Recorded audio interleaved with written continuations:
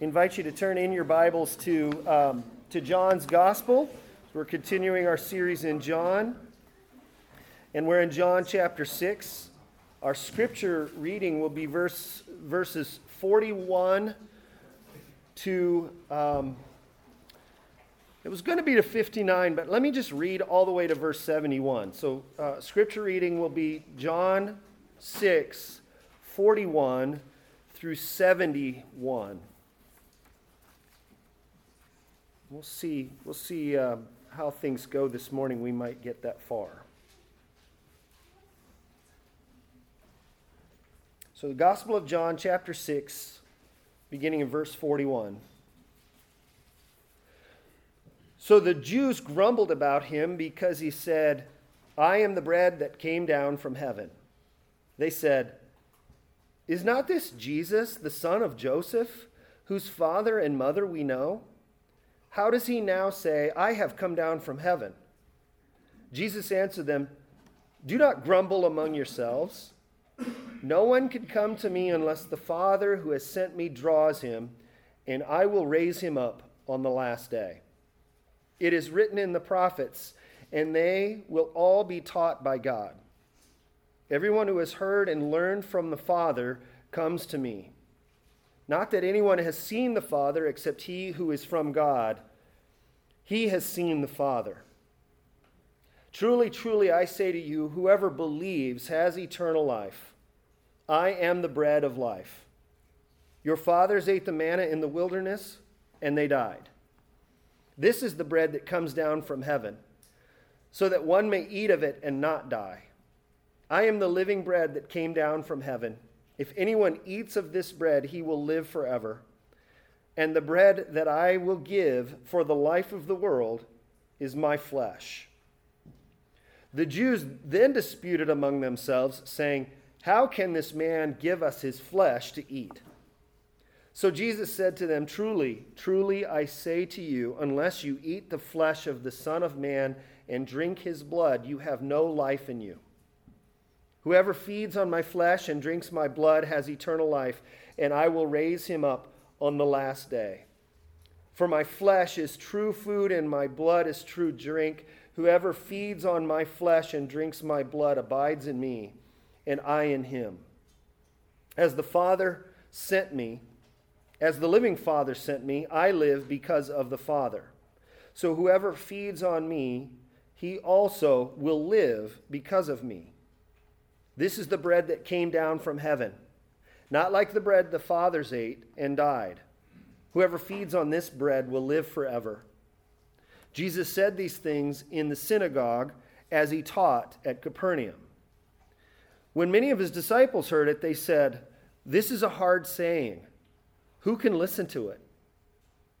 But Jesus, knowing in himself that his disciples were grumbling about this, said to them, "Do you take offense at this?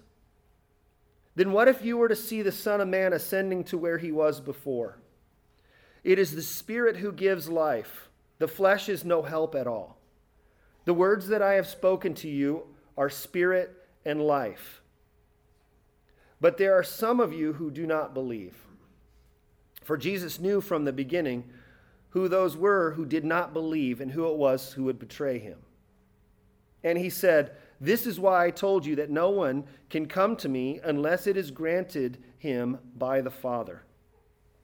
After this, many of his disciples turned back and no longer walked with him. So Jesus said to the 12, "Do you want to go away as well?" Simon Peter answered him, "Lord, to whom shall we go? You have the words of eternal life. And we have believed and have come to know that you are the Holy One of God." Jesus answered them, "Did I not choose you, the 12? And yet one of you is a devil." He spoke of Judas, the son of Simon Iscariot, for he, one of the 12, was going to betray him. This is the reading of God's word, and we say, thanks be to God. And indeed, God, we come now in these moments to hear your word. We pray, God, as we reflect on these words that you would deepen our faith and our trust and our understanding of our Savior and Lord Jesus Christ. And we hope that you would protect us from an unbelieving and hard heart that would lead us away from you. And may we utter truly in the depth of our hearts the words of Simon Peter at the end of our reading. Lord, to whom shall we go? You have the words of eternal life. May we come to believe and know truly who Jesus is. And so assist us in that, we pray. And it's in Jesus' name we pray. Amen. So last Sunday, we looked at the beginning of this very long passage. John chapter 6 is a long chapter in John. And all of these various scenes that we've seen so far in John 6 are all kind of related together. John is attempting to, he's conveying one long story in all 71 of these verses, but there's several different scenes that all tie in together. Let's just kind of remind ourselves of where we are here in John chapter 6. It begins with Jesus feeding the 5,000. Again, that's 5,000 men. It's probably a much larger crowd than that. He had performed this miraculous miracle in providing food for this many people. And the crowd was very impressed at the food that was provided for them. And they wanted to make Jesus king. They thought, well, if we could get somebody who could get us free food, he's worthy of my vote. But Jesus escapes from them, and then the disciples, again, this is on the east side of the Sea of Galilee, and the disciples sail that night back to the northwest side, which is where Capernaum is, and Jesus walks to them on the water, and you have the miracle of Jesus walking on the water, and they recognizing that this is Jesus. And then it's the next day. So all of these events from verse 22 all the way through 71 is the day after that miraculous feeding of the 5,000. And the crowd follows Jesus back over to find him in Capernaum. And we looked at that last week. We saw Jesus and the crowds, verses 22 through 40. And then we have here, and why we stopped where we did, and we started in verse 41, some see this as all the same group, but I think that there's a significant change that happens in verse 41. Jesus is not talking to the large crowds of people. Notice the beginning in verse 41, the Jews, the introduction of the word the Jews there. In verse 41 through 59 is Jesus' response to two objections or two grumblings of these Jews. So I think it's a shift. Now, let me say this here about the Jews, just as a reminder. I've said this a couple of times in this series whenever we've encountered the word the Jews in John's gospel. This is not a racial epithet. This is not kind of some racial comment. John himself is Jewish, the writer of this. Jesus himself was Jewish. When John is using the word Jews, that's shorthand for the religious authorities overseeing all of Israel. Okay? It's not that the crowds weren't Jewish. The crowds that Jesus were feeding were likely Jewish as well. But when John is using the word Jews, he's conveying the idea that these are the religious authorities. And they're the unbelieving religious authorities. Jesus has encountered this group before. In John chapter 2, at the cleansing of the temple, he's confronted by the Jews there who are asking, who gives you the authority to overturn these tables and to do this? We also saw them in John chapter 5 because after he heals the lame man at the pool of Bethesda, the man goes away and he's carrying his mat, and the Jews are like, hey, why are you carrying your mat? It's the Sabbath. And then he goes, well, this guy, I don't know who he was, but he told me to carry it. And then you have this interaction again. And this is what happens at the end of John chapter 5, or in the middle of John chapter 5. You have already the workings of this group of people, the Jews, against Jesus. John chapter 5, verse 16. You can see what it says there. This is why the Jews were persecuting Jesus, because he was doing these things on the Sabbath. And then verse 18. And this is why the Jews were seeking all the more to kill him, Because not only was he breaking the Sabbath, but he was even calling God his own Father, making himself equal with God. So to kind of reconstruct the difference here between the crowds that we saw last week and the Jews here, this is my reconstruction here. Jesus had fed the crowds. He walked away. He walked on the water to the disciples. And the next day he's in Capernaum. The crowds realize he's not there. They thought, well, he's kind of from Capernaum. Let's go walk around the lake and make our way to Capernaum, see if we can find him.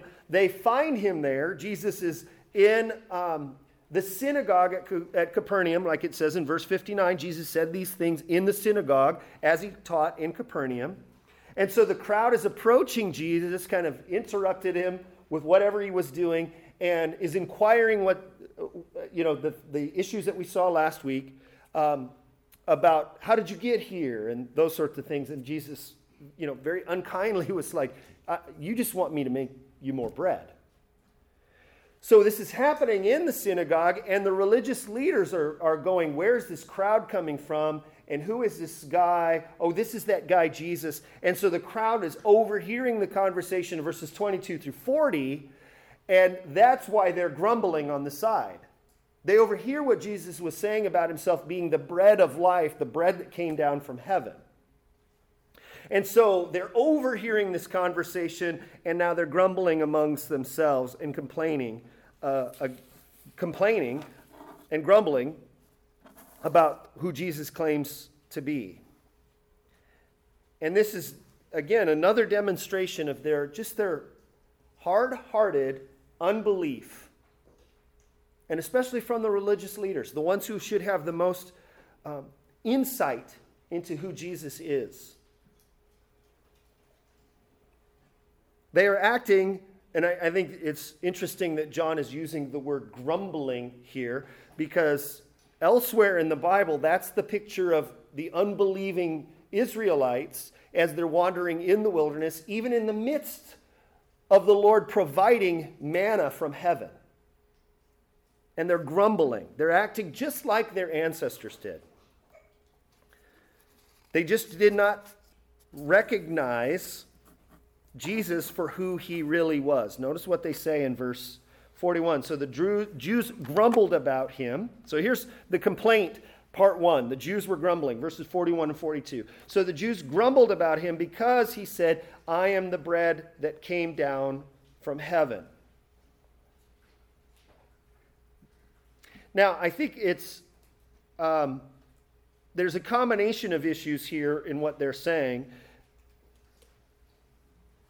One is part of it is the aspect of Jesus claiming to be the bread, but it's the coming down from heaven part, I think, that probably really irks them the most. And you could see that in their dialogue with one another in verse 42. They said, is not this Jesus, the son of Joseph, whose father and mother we know? How does he now say, and then here's the quote, I have come down from heaven?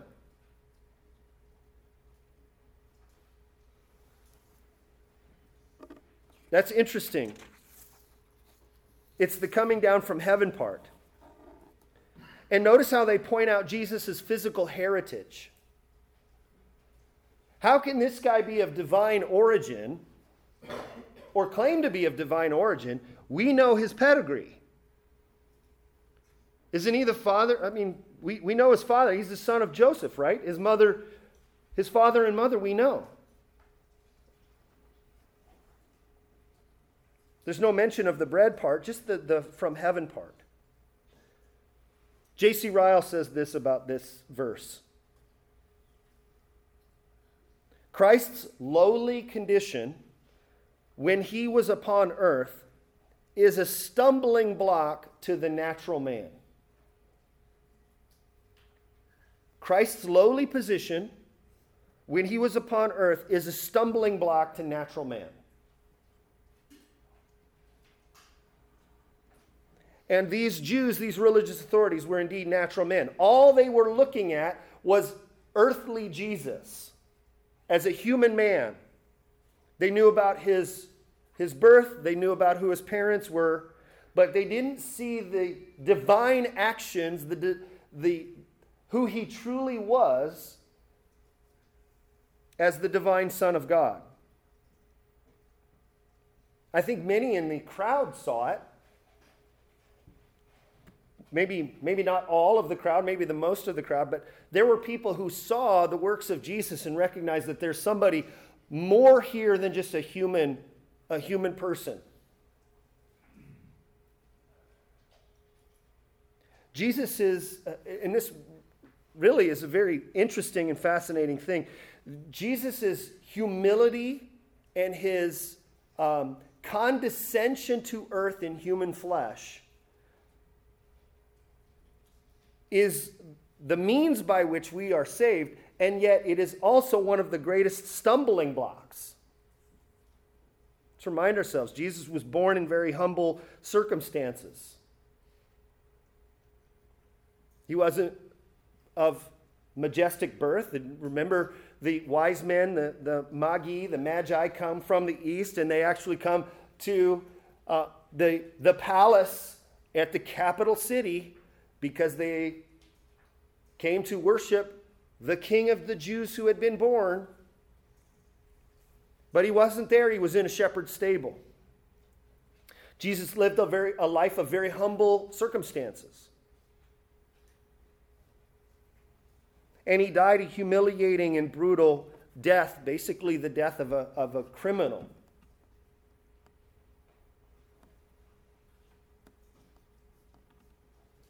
Even Zechariah, speaking about the coming of Jesus and his entry into Jerusalem, Zechariah says these words, "Rejoice greatly, O daughter of Zion. Shout aloud, O daughter of Jerusalem. Behold, your king is coming to you." Oh, in royalty and majestic robes and a long train of servants and worshipers. "Behold, your king is coming to you, righteous and having salvation is he, humble and mounted on a donkey, on a colt, the foal of a donkey." Indeed, that's how Jesus comes. But he comes because his pathway to the throne involves crucifixion. So Jesus was of very humble origins. Paul says to us, "Have this mind among yourselves, which is yours in Christ Jesus, who though he was in the form of God, did not count equality with God a thing to be grasped, but emptied himself," not of deity, but of his prerogatives that's due him for his deity. "Emptied himself by taking the form of a servant, being born in the likeness of men, and being found in human form, he humbled himself by becoming obedient to the point of death, even death on a cross." So Jesus didn't fit their mold of someone who had come from heaven. They could not reconcile their knowledge of his earthly lineage with what he was claiming to be as being a divine person from heaven. Or as one person put it this week, quote, "A poor and lowly and suffering Messiah was an offense to them. Their pride refused to believe that such a one was sent from God." They just couldn't get past the fact that Jesus, as humble as he was God. So Jesus rebukes them for their grumbling. In verses 43 through 46, Jesus answered them. And again, it's probably one of those scenarios where, Jesus maybe saw them conversing over to the side. Maybe he heard what he was saying, but I think elsewhere we've seen many times in John's gospel where Jesus just knows what they're talking about. And Jesus answered them, "Do not grumble among yourselves." And then he says these words, "No one can come to me unless the Father who sent me draws him, and I will raise him up on the last day." And then verse 45 adds to this. "It is written in the prophets, and they will all be taught by God. Everyone who has heard and learned from the Father comes to me. Not that anyone has seen the Father except he who is from God. He has seen the Father." So he chastises them for their unbelief, and then he is criticizing them here with this very famous verse in John chapter 6, verse 44. No one can come to me unless the Father who sent me draws him. The Jews thought that they were coming to the Father. Jesus, in fact, is the way to the Father. We will see later in this gospel, John chapter 14, verse 6, that he is the way, the truth, and the life. No one comes to the Father except through me. Prior to that verse, Jesus says this right to the Jews here. No one can come to me unless the Father. So it's kind of the inversion there. He says, no one can come to the Father unless through me. Here he's saying, and no one can even come to me and thereby get to the Father unless the Father draws him. This coming to me is a synonym for believing in Jesus, for saving faith. And no one could come to Jesus apart from the initiating work of the Father. And how does he do this? He draws, okay? He draws. There's two New Testament, and another way of translating this word is to drag. It could be like to draw or to drag. There's two words in the New Testament for drag. One is used kind of like against your will. That's not this one. This one is the more like draw by like enticing and bringing one in. It implies kind of attraction. But this corresponds with what we saw last week in verse 37. All that the Father gives me will come to me. So here we have an identifiable group of people that the Father gives to the Son, and then he draws them and makes sure that they will come to the Son. The unbelieving Jews here scorned Jesus as being the one who came down from heaven because they only saw him from a worldly perspective. It suggests here in Jesus' response that they only do that because they're not drawn by the Father. Jesus is essentially saying, you cannot come to the Father unless you come through me. The Father has sent me. He has made me to be the way to him. And unless the Father draws you, you won't come to me. Which means you can't come to the Father either. So Jesus is the one, the Father is the only one who can then bring true illumination and bring knowledge. And he does this through Jesus. But to those who do understand Jesus, who get enlightened to who he really is, are drawn to him. And this usually looks like an awareness of who Jesus is, and it usually involves some repentance for sin and faith in who he is and worship. We see this many times in the Gospels. When people truly get a glimpse of who Jesus is, they immediately turns to their unworthiness and his worthiness in worship. So all those given by the Father are drawn by the Father to the Son. That's what Jesus is saying here. And he expands on this idea a little bit in the next verse, verse 45. It is written in the prophets, and he quotes, and actually it's a very loose paraphrase of Isaiah 54, verse 13. Jesus says, and they will all be taught by God. Everyone who has heard and learned from the Father comes to me.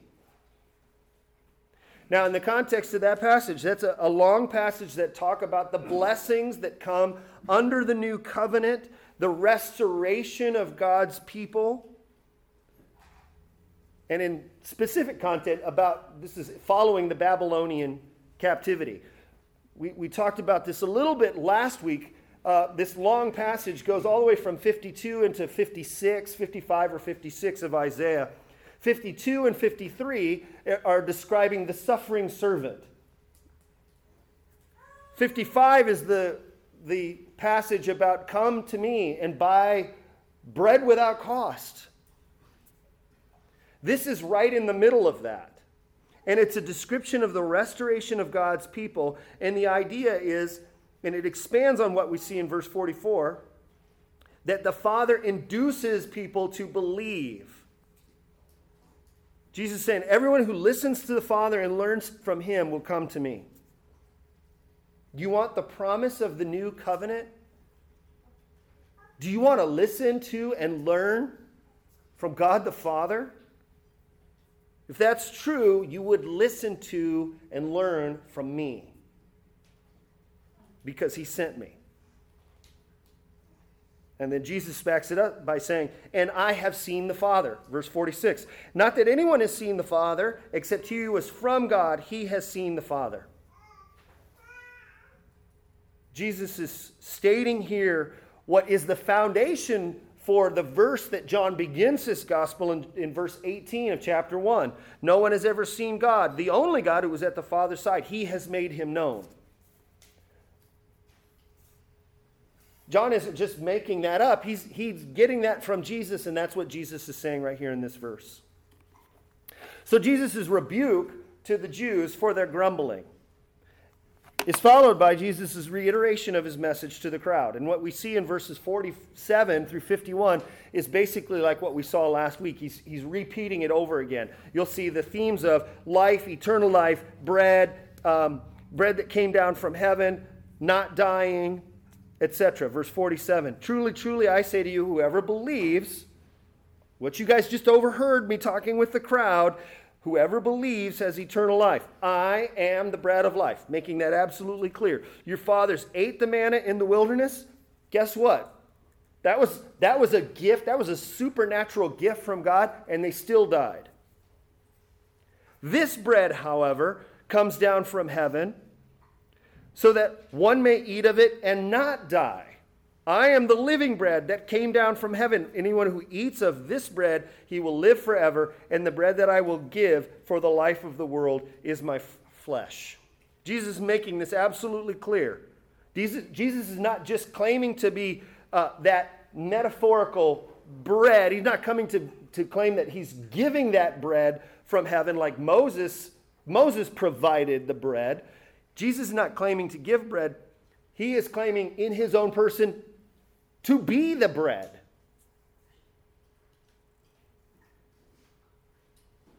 And how is Jesus this bread? He kind of lets the cat out of the bag a little bit in verse 51, or second half of verse 51. It's this last line that sends the Jews into their second bout of grumbling. Notice what it says there in the second half of verse 51. And the bread that I will give for the life of the world is my flesh. Jesus is using this bread metaphor, and then he's hinting at how this is going to come about. It's going to be the offering of my flesh. This is a preview. He's hinting at the crucifixion that's coming. And this is what starts the grumbling again. Verse 52. The Jews then disputed among themselves, saying, how can this man give us his flesh to eat?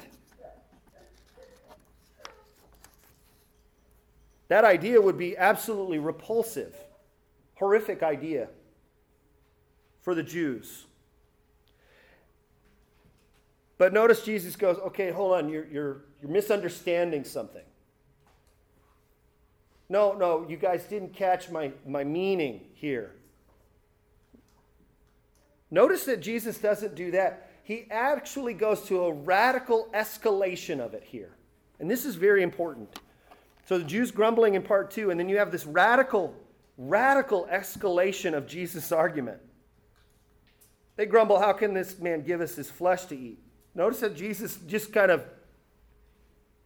just embraces that and runs with it. So Jesus says to them, truly, truly, I say to you, unless you eat the flesh of the Son of Man, and then he adds this, and drink his blood, you have no life in you. Whoever feeds on my flesh and drinks my blood has eternal life. So one was kind of the conditional statement. If you don't, then you have no life. The second one, verse 54, is a positive restatement of the same thing. Whoever feeds on my flesh and drinks my blood has eternal life. And then he repeats a refrain that he's had throughout this. He's connecting this through the faith in him to the resurrection on the last day. And I will raise him up on the last day, just like verse 39 and 40 and 44. For my flesh is true food and my blood is true drink. Whoever feeds on my flesh and drinks my blood abides me, and I in him. As the living Father has sent me, I live because of the Father. So whoever feeds on me, he will also live because of me.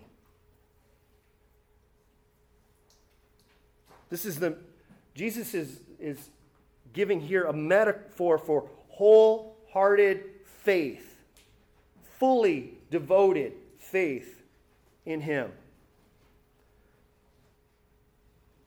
They were stuck on this literal meaning, and Jesus is speaking in this figurative and metaphorical way, and it seems to be intentional to see if they will get it.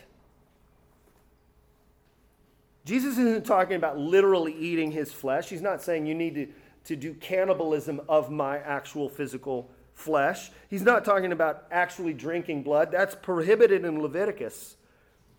Those would be scandalous things for the Jews to hear. So this is not a literal meaning. Two, this is not a reference to the Lord's Supper. First of all, this is years before the Lord's Supper. This is, I believe, one of the passages that's used by the Catholic Church for their understanding of the actual body and blood of Christ. This is years before the Lord's Supper. The verbs that are used here for eating are not the same. The Lord's Supper refers to body and not flesh, like Jesus does here. And if that is what Jesus is teaching here, then he would be teaching that simply partaking of the Lord's Supper would receive eternal life, because that's what he's putting together. No, he's saying, he's talking about his impending crucifixion on a cross, and that through faith in him, a cross itself would be, by the way, offensive and a stumbling block to Jews. Through faith in his cross, then, we will live forever. And Jesus is saying, and just like eating and drinking are necessary for physical life, belief in my sacrificial death on the cross is necessary for eternal life. Just as eating and drinking are necessary for physical life, so belief in the sacrificial death of Jesus on the cross for their sins is necessary for eternal life.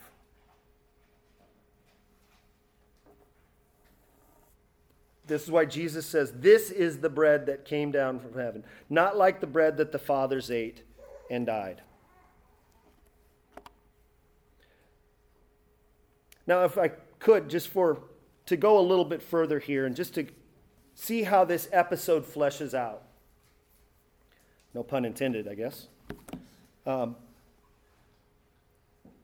Last week I had said that there were basically three parts to this whole conversation.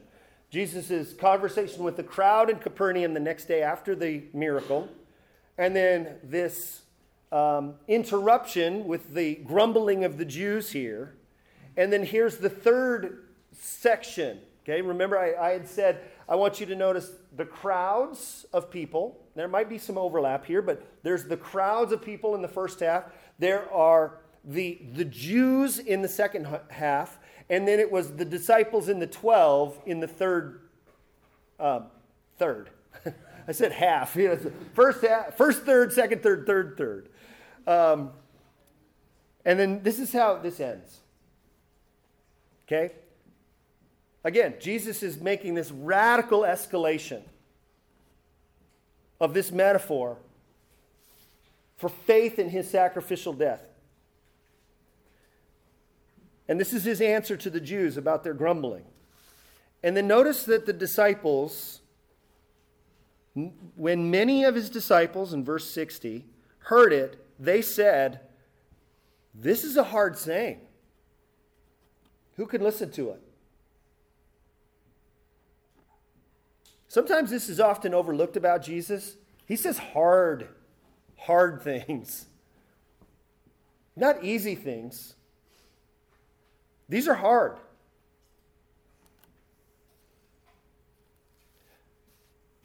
And I don't mean to pick on certain kind of Christian devotionals, but there's a lot of Christian devotionals that write and speak of Jesus that are always kind and tender terms. And that's true, he did. But often in those devotionals, you'll miss the words like, you have to eat my flesh and blood, and if you don't, you have no life in you. That's hard. You read that and you go, that's hard. Well, guess what? The disciples who were standing there at that moment go, this is hard. And as a matter of fact, it says that many end up leaving Jesus because of it. We often think that Jesus' ministry began really small and then grew and accumulated lots of followers over the 3 years of ministry. And actually, in reality, it actually is kind of a little bit of the opposite. His fame grew to great extent at the beginning, and then Jesus' words become harder and harder and harder, and the crowds end up kind of walking away. Notice verse 61, but Jesus, knowing in himself that his disciples were grumbling about this, okay, so it's not just the Jews, his disciples were grumbling too, said to them, do you take offense at this? My words are offensive. Then, if you're offended at this, then what if you were to see the Son of Man ascending to where he was before? It is the Spirit who gives life. The flesh is no help at all. The words that I have spoken to you are spirit and life.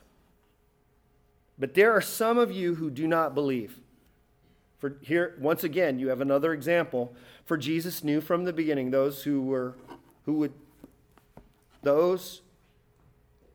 knew who those were who did not believe and who it was who would betray him. And he said, this is why I told you. That's why I told you. No one can come to me unless it is granted to him by the Father.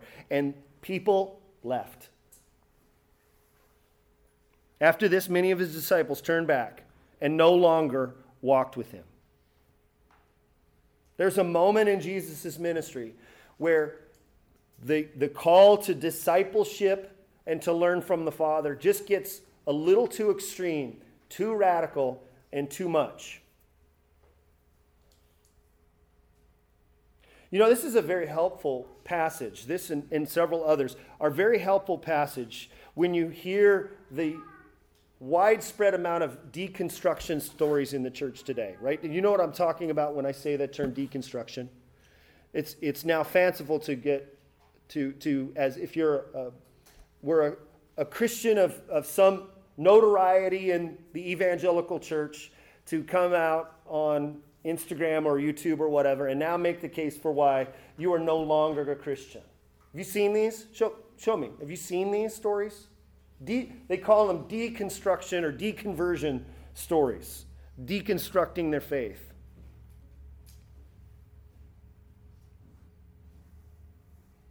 And sometimes those are very hard stories to try to make sense of. Because you're like, these were committed Christians. They were leaders of churches or ministries or leaders of their blog, at least. And yet you're watching them just abandon the faith in wide numbers. Just doesn't seem like that should happen. But verse 66 here suggests that that's not actually that uncommon. They no longer walked with him. Like I said, there was a fourth group here that's kind of grouped together here with this. Many of his disciples, his followers, were leaving him, and that Jesus now turns and he's watching them leave. It's not just kind of they silently drift, they just don't come back anymore, or their attendance is spotty, in his ministry things. They say, nope, I'm out. And he's watching them walk away. And then Jesus turns around to his disciples. He says to the 12 disciples, do you guys want to go away too? That really, if there's an applicable verse today in the widespread deconstructing, deconversion that's happening in the evangelical world, what is a more applicable verse that could be used today than verse 67 to say, do you want to go away as well? What a challenge. Imagine hearing those words from Jesus. You see them? You see their backs? Is that you too?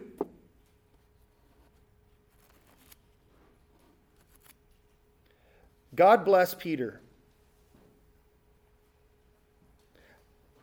I wish there was like a verse 67b that tells us how long the pause there was in the response to that. And 67b, it's in a lost manuscript. And for a couple of minutes, it was awkwardly quiet.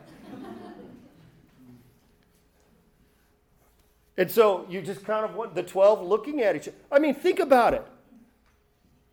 20,000 people the day before. And now the majority of his disciples are walking away. And Jesus watches them and he goes, you want to join them? Wow. So, awkward moment of silence here. And then, again, God bless Peter. Simon Peter answered, Lord, to whom shall we go? You have the words of eternal life. And we have believed, and we have come to know that you are the Holy One of God.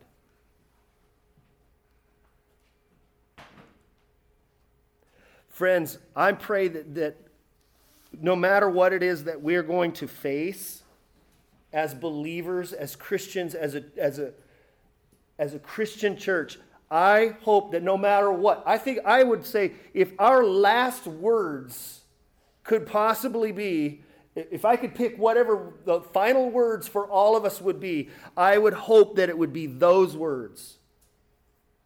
In the midst of a whole culture just kind of walking away from Jesus, because I just can't imagine Jesus not accepting my transgender gay friend the way he is, or she is, or they are.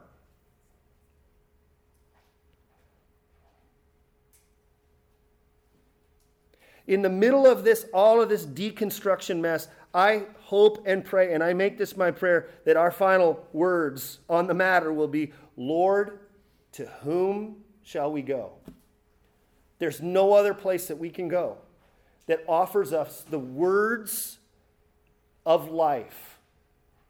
There's no other person that is himself the bread from heaven. May we come to believe and come to know that Jesus really is the Holy One of God, and we never, ever, no longer walk with him. Amen? Let's pray together.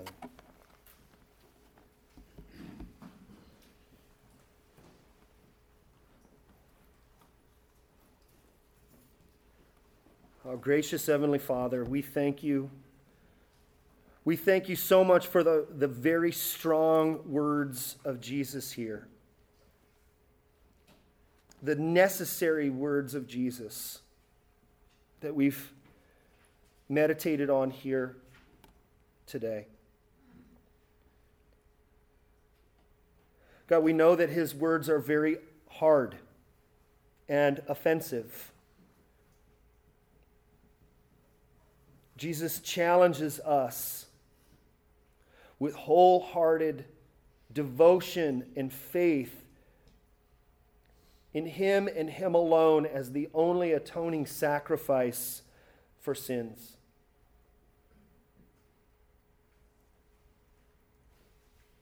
So God, we pray that as tough as these words are and as difficult it was for for the natural person to not look past the human Jesus and not see him for who he really is. I pray that for all of us, that we embrace the real Jesus all the more. And God, may our final words on this matter be, Lord, to whom shall we go? You have the words of life. We thank you that you've sent Jesus to be that word and that we have the words of life. And we have this strong promise that anyone who takes of Jesus in faith, that believes in him, is pictured in this metaphor of eating this bread, that we do have this promise that he abides with us and we abide in him. God, we'd ask that you make this word embedded deep within our souls. We ask that you would do this for the sake of your Son, Jesus, and by the power of the Holy Spirit, we all pray. Amen. Friends, we are going to be gathering at, I would say, 10 till. So we got a few minutes to care for one another and fellowship with one another, but we'll be lining up here at about 10 till to go over to the Zarins to pray for Jay and for Luna. And so any other last things we need to know about that? Like our normal routine? Okay. So would you stand for our closing benediction?